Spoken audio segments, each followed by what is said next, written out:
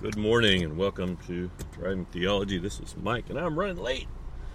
Really late. Really late. I don't even know how it happened, but somehow something told me the wrong time. I got way behind. Yeah, so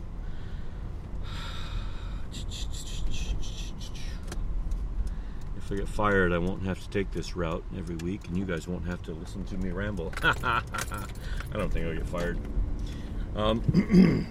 But I really am running late. I may have to cut a few corners this morning. Prayers are appreciated, but of course you'll get this a week late, so. So, how you guys doing? How's everything going in your neck of the woods? Is it neck of the woods or neck of the woods? In your neck of the woods. Neck of the woods, neck of the woods. I don't even know how you say it. Pretty sure it's neck of the woods, but a lot of people say Nick when they mean neck.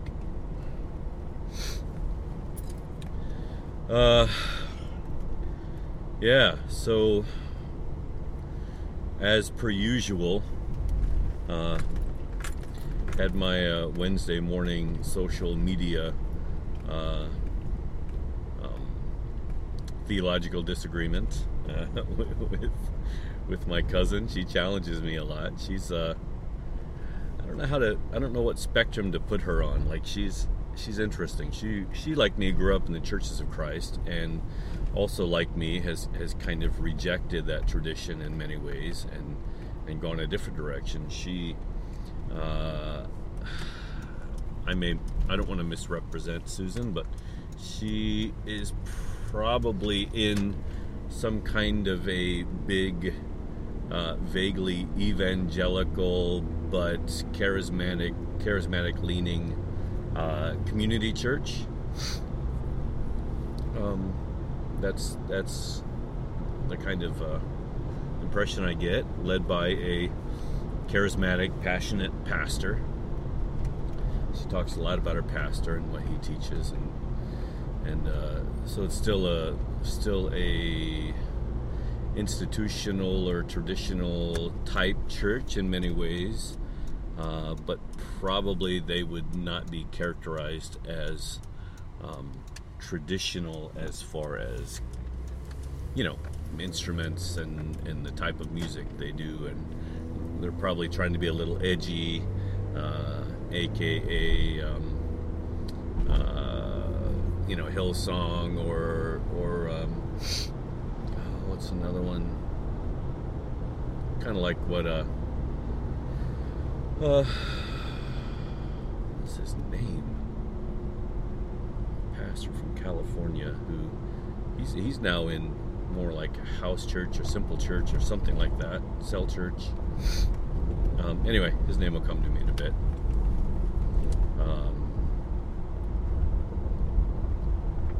Chan is his last name. I want to say Patrick Chan, but I know that's not true. That's not it. Anyway, kind of like that edgy, t-shirt wearing pastors, and they wear jeans and try to be more relevant to the young people, and that's my impression, but I could be totally wrong. She's good people, right? And I think she's probably in a really good church. And the one thing I would say where we differ the most is where the Bible sits in the grand scheme of things. What is the Bible? What is the nature of the Bible? How is it written? What does it say? In what way is it authoritative? Is it the Word of God, or does it contain the words of God? That's a discrepancy that I like to make. I think the Bible is a book that contains words of God for sure, but it also contains many words of man, ideas from God, but also ideas of man, and I think it's inspired, but it's not dictated. Most people read inspired equals dictated. I think Jesus breathes life into it and redeems anything good in it, but he also reveals its shortcomings and what's the best way to say it? I want to be careful in the way I characterize it. It's places where people have misunderstood God but recorded that misunderstanding. I believe that to be contained in the Bible, and I think that's good. I think it's fine. I don't think it's a problem when we have mistakes recorded next to good information. I think that's normal. I think that's what we would expect from any book, right? We would expect any author of any genre to both hit the nail on the head, but miss the nail from time to time. That's perfectly normal. The difference, of course, being that the experience of God inspired the writers to record what they saw. And so the Bible is first and foremost, I think, a recording of man's understanding of the divine. And sometimes they got it right and sometimes they got it wrong, but there it is nonetheless. The wonderful thing is that now that Jesus has been revealed to us, Jesus becomes the way by which we find the truth throughout Scripture. I know I've talked about this a lot. I just think it's so important. I don't think it's trivial. I think there's much to ponder, and I think going down this road is a worthwhile journey for all. I've enjoyed it completely, except where it kind of brings me up against my brothers and sisters, or cousin in this case, because I have a different view. I don't believe the Bible was dictated. I believe the Bible is a puzzle to solve, a code to be deciphered, and that Jesus is the key. He's the what do we call that? The cipher, yeah. He's the cipher that allows us to understand what was going on all along. It doesn't mean the Bible is untrue. I think the Bible is true, in as much as it reveals truly how people thought about God, what people thought about God, who they thought he was, what were his characteristics, and things like this. So when John comes and says, in the beginning was the Logos, and the Logos was God, and the Logos was with God, nothing was made that was not made through him.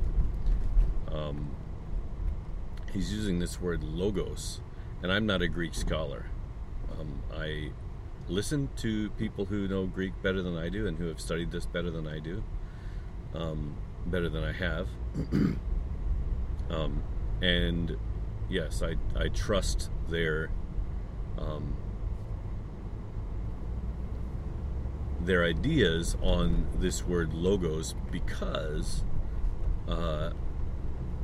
it makes the best sense in light of who Jesus is, right? It makes the best sense in light of who I know Jesus to be, who Jesus has revealed himself to be to me in many ways, right? Whether it's in Scripture or whether it's through experiencing him in my life. And so when we translate it to word, in the beginning was the Word. Word is,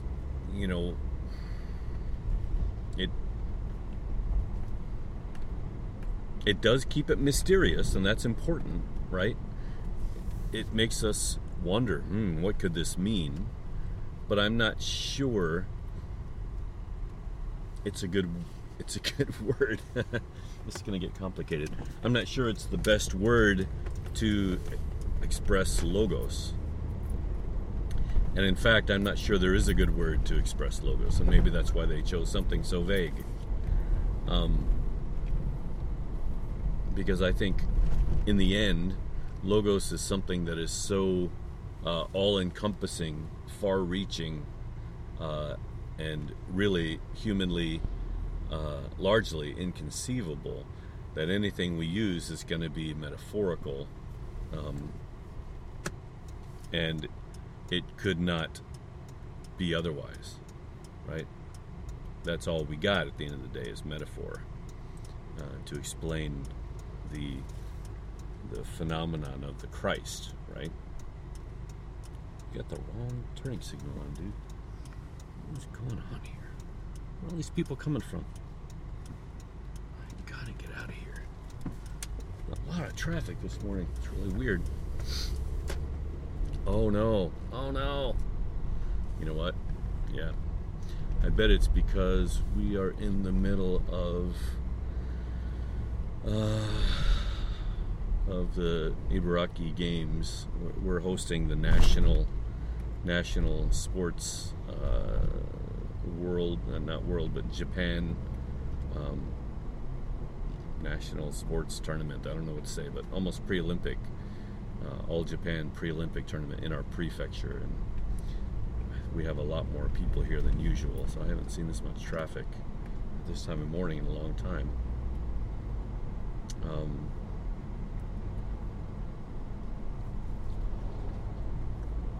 So anyway, see how it turns out. So how do you sum up? How do you sum up somebody who's been there from the beginning? Somebody who has created everything, and everything was created through them. Somebody who is equated with the most powerful being that exists. How do you sum up that in a word? And funny enough, they chose word, right? In the beginning was the word. So I have a feeling that the article, the word, not a word, right, has something to do with it. I've heard many takes on why word is important to use there. One of them I like a lot, actually, and it's that the way of God is to communicate, right? He communicates in order to partner with beings to realize his hope for the world. Okay, so his leadership style, if you will, is not force or coercion or threat or guilt. It is communication, right? So instead of taking over people's bodies and making them basically clones or robots of himself who automatically do everything right, would be force, right? He would force people to do his will. But of course he doesn't do that. He communicates, right? He convinces, he persuades, he pleads, dare I say, begs us to join in his work, but he never forces. Okay, and he never uses violence or the threat of violence, as shown in many scriptures, right? God is not violent, which is another reason why, knowing that Jesus was a staunch non-violence person, right? He did not believe in violence. He never told people to be violent. and I'm talking actual physical doing things by force, then I have to conclude, because Jesus is the perfect image of the invisible God, and Jesus only does what he sees the Father doing, and the Father holds nothing from the Son, but tells him everything, then I have to conclude that God cannot be violent either. And so that violence that is attributed to God in the Old Testament, there must be something else going on. And my conclusion is that the people witnessing violent events had a paradigm, a mistaken worldview that God is a controlling, forceful God. Much like the pagan gods around them, they contributed pagan attributes to the one true God. And so when they saw violence happening, they just assumed that God either did it or condoned it or actually assigned it, right? And that's how they recorded the violent actions in the Bible. The problem with that is that means that God was forcing people, even killing people, even murdering people. And he would never allow us to do that. Therefore, he would never allow himself to do that. And that's called integrity. And that's the Jesus I know. And so that's the God I know. And so the Bible must contain mistaken witness of the actions of God. It must. And all it means is they didn't understand what was going on, but their paradigm made them consider and then accept that God was acting, that God was to blame. And then on the other hand, you have leadership who wanted to justify their actions, the evil things that they did in the world, and they just said, God made me do it. God told me to do it. God told us to do it. We're doing God's will. This is how God wanted it done. At the end of the day, the book becomes very, very much a human book. Right? The Bible becomes more human on one hand. But on the other hand, it's redeemed in Jesus. And without Jesus, the Bible, the Old Testament I'm speaking of right now, but I would include, and I've talked about this before, but I would include the New Testament and also probably other holy books out there. Jesus can make sense of them in a way that reveals his true character, but also knowing his true character reveals what those books are actually saying. And this is super important, right? I mean, I don't know how to express to you how important I think knowledge of God is, right? What do we know of God? Who is he? What does he do? What does he not do? What does he love? What does he not love?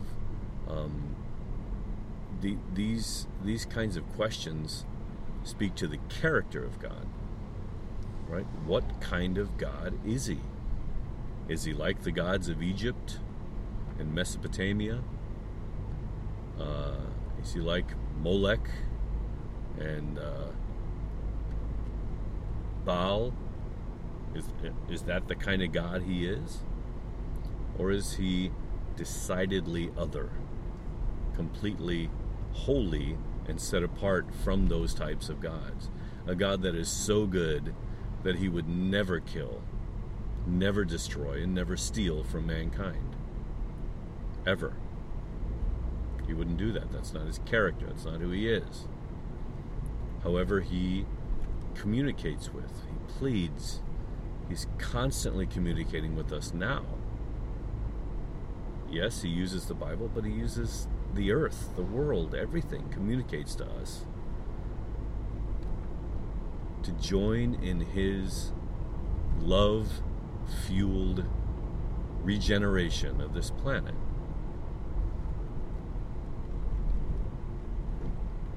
Join his mission to bring heaven to earth, otherwise known as the kingdom of God.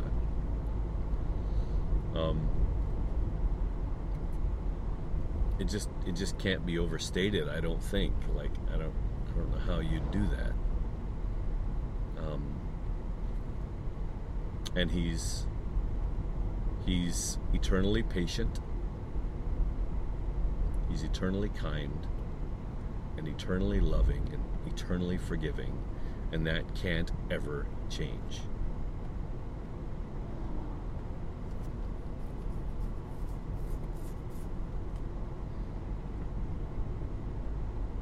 Friend of mine, two friends of mine actually, two people who I brought together and who got married. I was supposed to do their wedding, but I was sick. I think I talked about that in a formal podcast. Their first son was just born yesterday. And it was a very difficult, painful process to bring him in the world, speaking of the pregnancy and then the delivery, which ended in C-section. But at the end of the day, all of that pain and suffering and just outright uncomfortableness, and there's some fear and there's some trepidation. At the end of the day, literally yesterday, at the end of the afternoon, I think at 4:07 or 4:08, I can't remember the time, they gave birth to their beautiful baby boy. And that just feels like what's happening in this earth right now, that we haven't made, yes, we're born into this earth, and one day we're reborn into the kingdom of God, right? But everything that happens in this earth feels to me like birth pangs, and I think maybe that's what Paul was referring to, right? The since the beginning, this earth has been groaning, as in birth pangs, right? That everything and all the pain and suffering that's happened in this world will one day, we will be truly born, and that will be what we call heaven on earth, right? And it happens to an extent now, and it will happen after our first death, when our corrupt bodies die. We will take another step into there, but it can happen now as well, right? But why would we think that all of this pain and suffering is just going to why wouldn't we consider the fact that maybe all this pain and suffering means that we're going to be born one day, just like that beautiful baby boy, and that happens after our first death, right? After our bodily death, and that then life truly begins, right? And to me, I've been talking about hell a lot lately. I think one way I could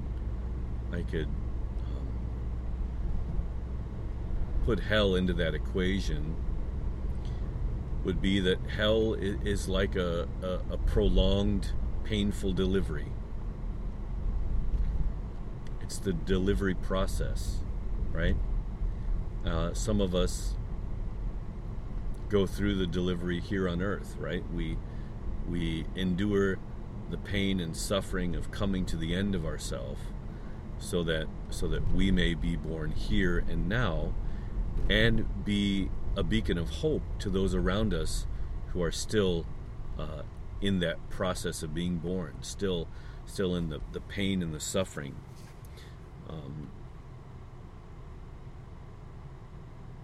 We've always assumed, mostly because we're of the flesh, right? It's hard for us to let go of this flesh. We've always assumed that this life is the test to pass or fail. If you find Jesus in this life, you pass, you go on to eternal bliss. If you fail to find Jesus, or if Jesus fails to find you in this life, you fail and you go to eternal punishment, right? I think it just misunderstands way too much. I don't think it fails to grasp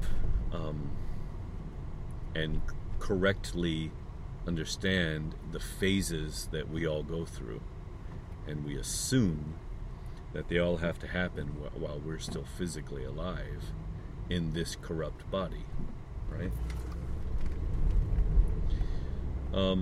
I know I'm rambling a little bit here, and it's a difficult subject, and I would like to think I'll make better sense of it one day, but I may not.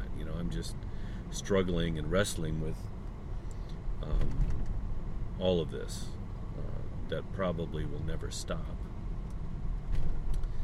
But I will tell you that all of the struggling and the wrestling have had an effect on me, and Jesus now shines brighter and purer. He is the epitome of goodness and righteousness in every way. He is more beautiful than he ever was to me when I believed that he was capable of murder, of racism, of slavery. Now that I know that he's not capable of those things, that he never did those things, and he never commanded those things, he is a much more beautiful God. He's the God I always needed. I always wanted, but I didn't know, right? He's the God that the world needs exactly. No more, none less. There's no duplicity in him. The big mistake was not in him.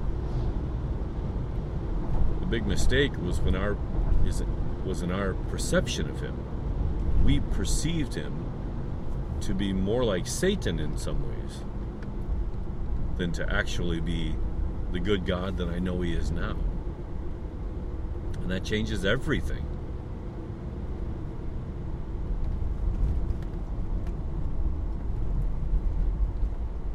It changes everything.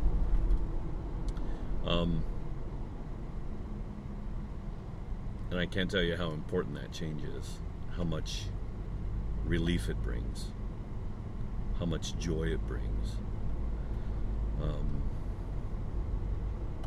It takes the burden off instead of making the burden heavier. And why wouldn't that be our rubric? Why wouldn't we use that as a sign to whether we understand Jesus or not? Does your perception of who the divine is cause you more burden, fear, or trepidation? Or does it remove the burden of fear and trepidation? Does it increase your will to follow law? Or does it increase your joy to know how forgiven you are?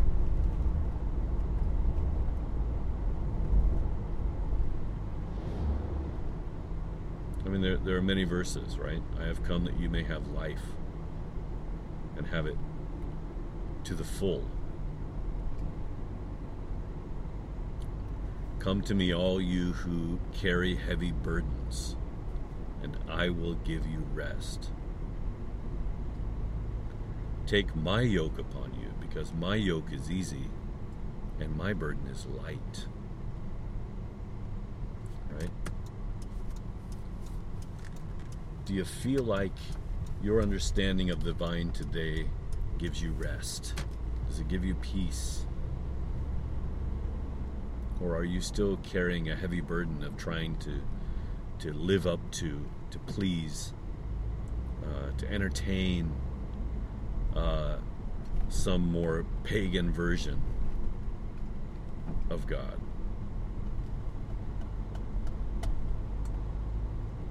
I tell you, if Jesus is not utterly and stunningly beautiful, not in the way the world sees beauty, but in a way that only Jesus, in a beauty that only Jesus can express, that surpasses understanding. If that's the Jesus you see, then you will be lifted. You will be raised up with him. Truly, you will be resurrected with him. But so many of our misperceptions of God are heavy burdens that keep us in the grave. So, yeah, whether you believe what I've said or not, I hope you believe that I believe it,